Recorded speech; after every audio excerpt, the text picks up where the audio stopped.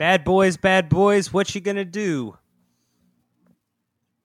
What you gonna do When we podcast about you? Yeah, they're used to coming for us, but now we're coming for them. That's You right. know, they bite our necks, so what are we gonna do? Fine them? Are we gonna give out fines? We're gonna go through their old tweets Yeah, and get them canceled. we're gonna find those emails. Do monsters tweet? Dracula comes out, makes a statement. You know, I've grown a lot since then. You know, the 1400s was a different time, and I'm going to. I no longer am pale. I'm gonna I'm gonna spend some time, kind of step back from the public eye, and just haunt my castle for a few hundred years and reflect on the things that I said. And I hope that I could have a successful resurgence. Yeah.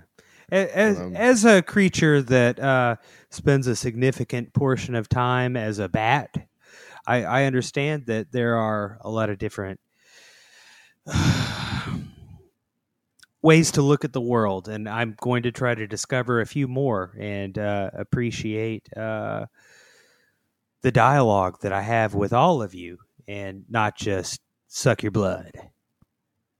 Can you imagine how quickly Dr. Jekyll's career would be over in today's society?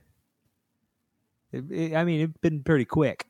We got cell phone footage captured here of Dr. Jekyll. He's throwing acid in an old lady's face. He was Dr. Jekyll. It's a video on YouTube. Dr. Jekyll melts down old lady with acid. And then there would be like a fun remix where they would auto-tune her screams. Yeah. TMZ.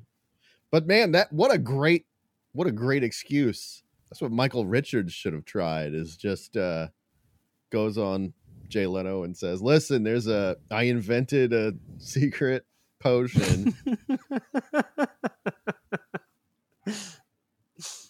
Foolproof. When I drink it makes me into bad guy. I accidentally invented racist juice, you guys. Yeah. It's called Coors beer. Oh.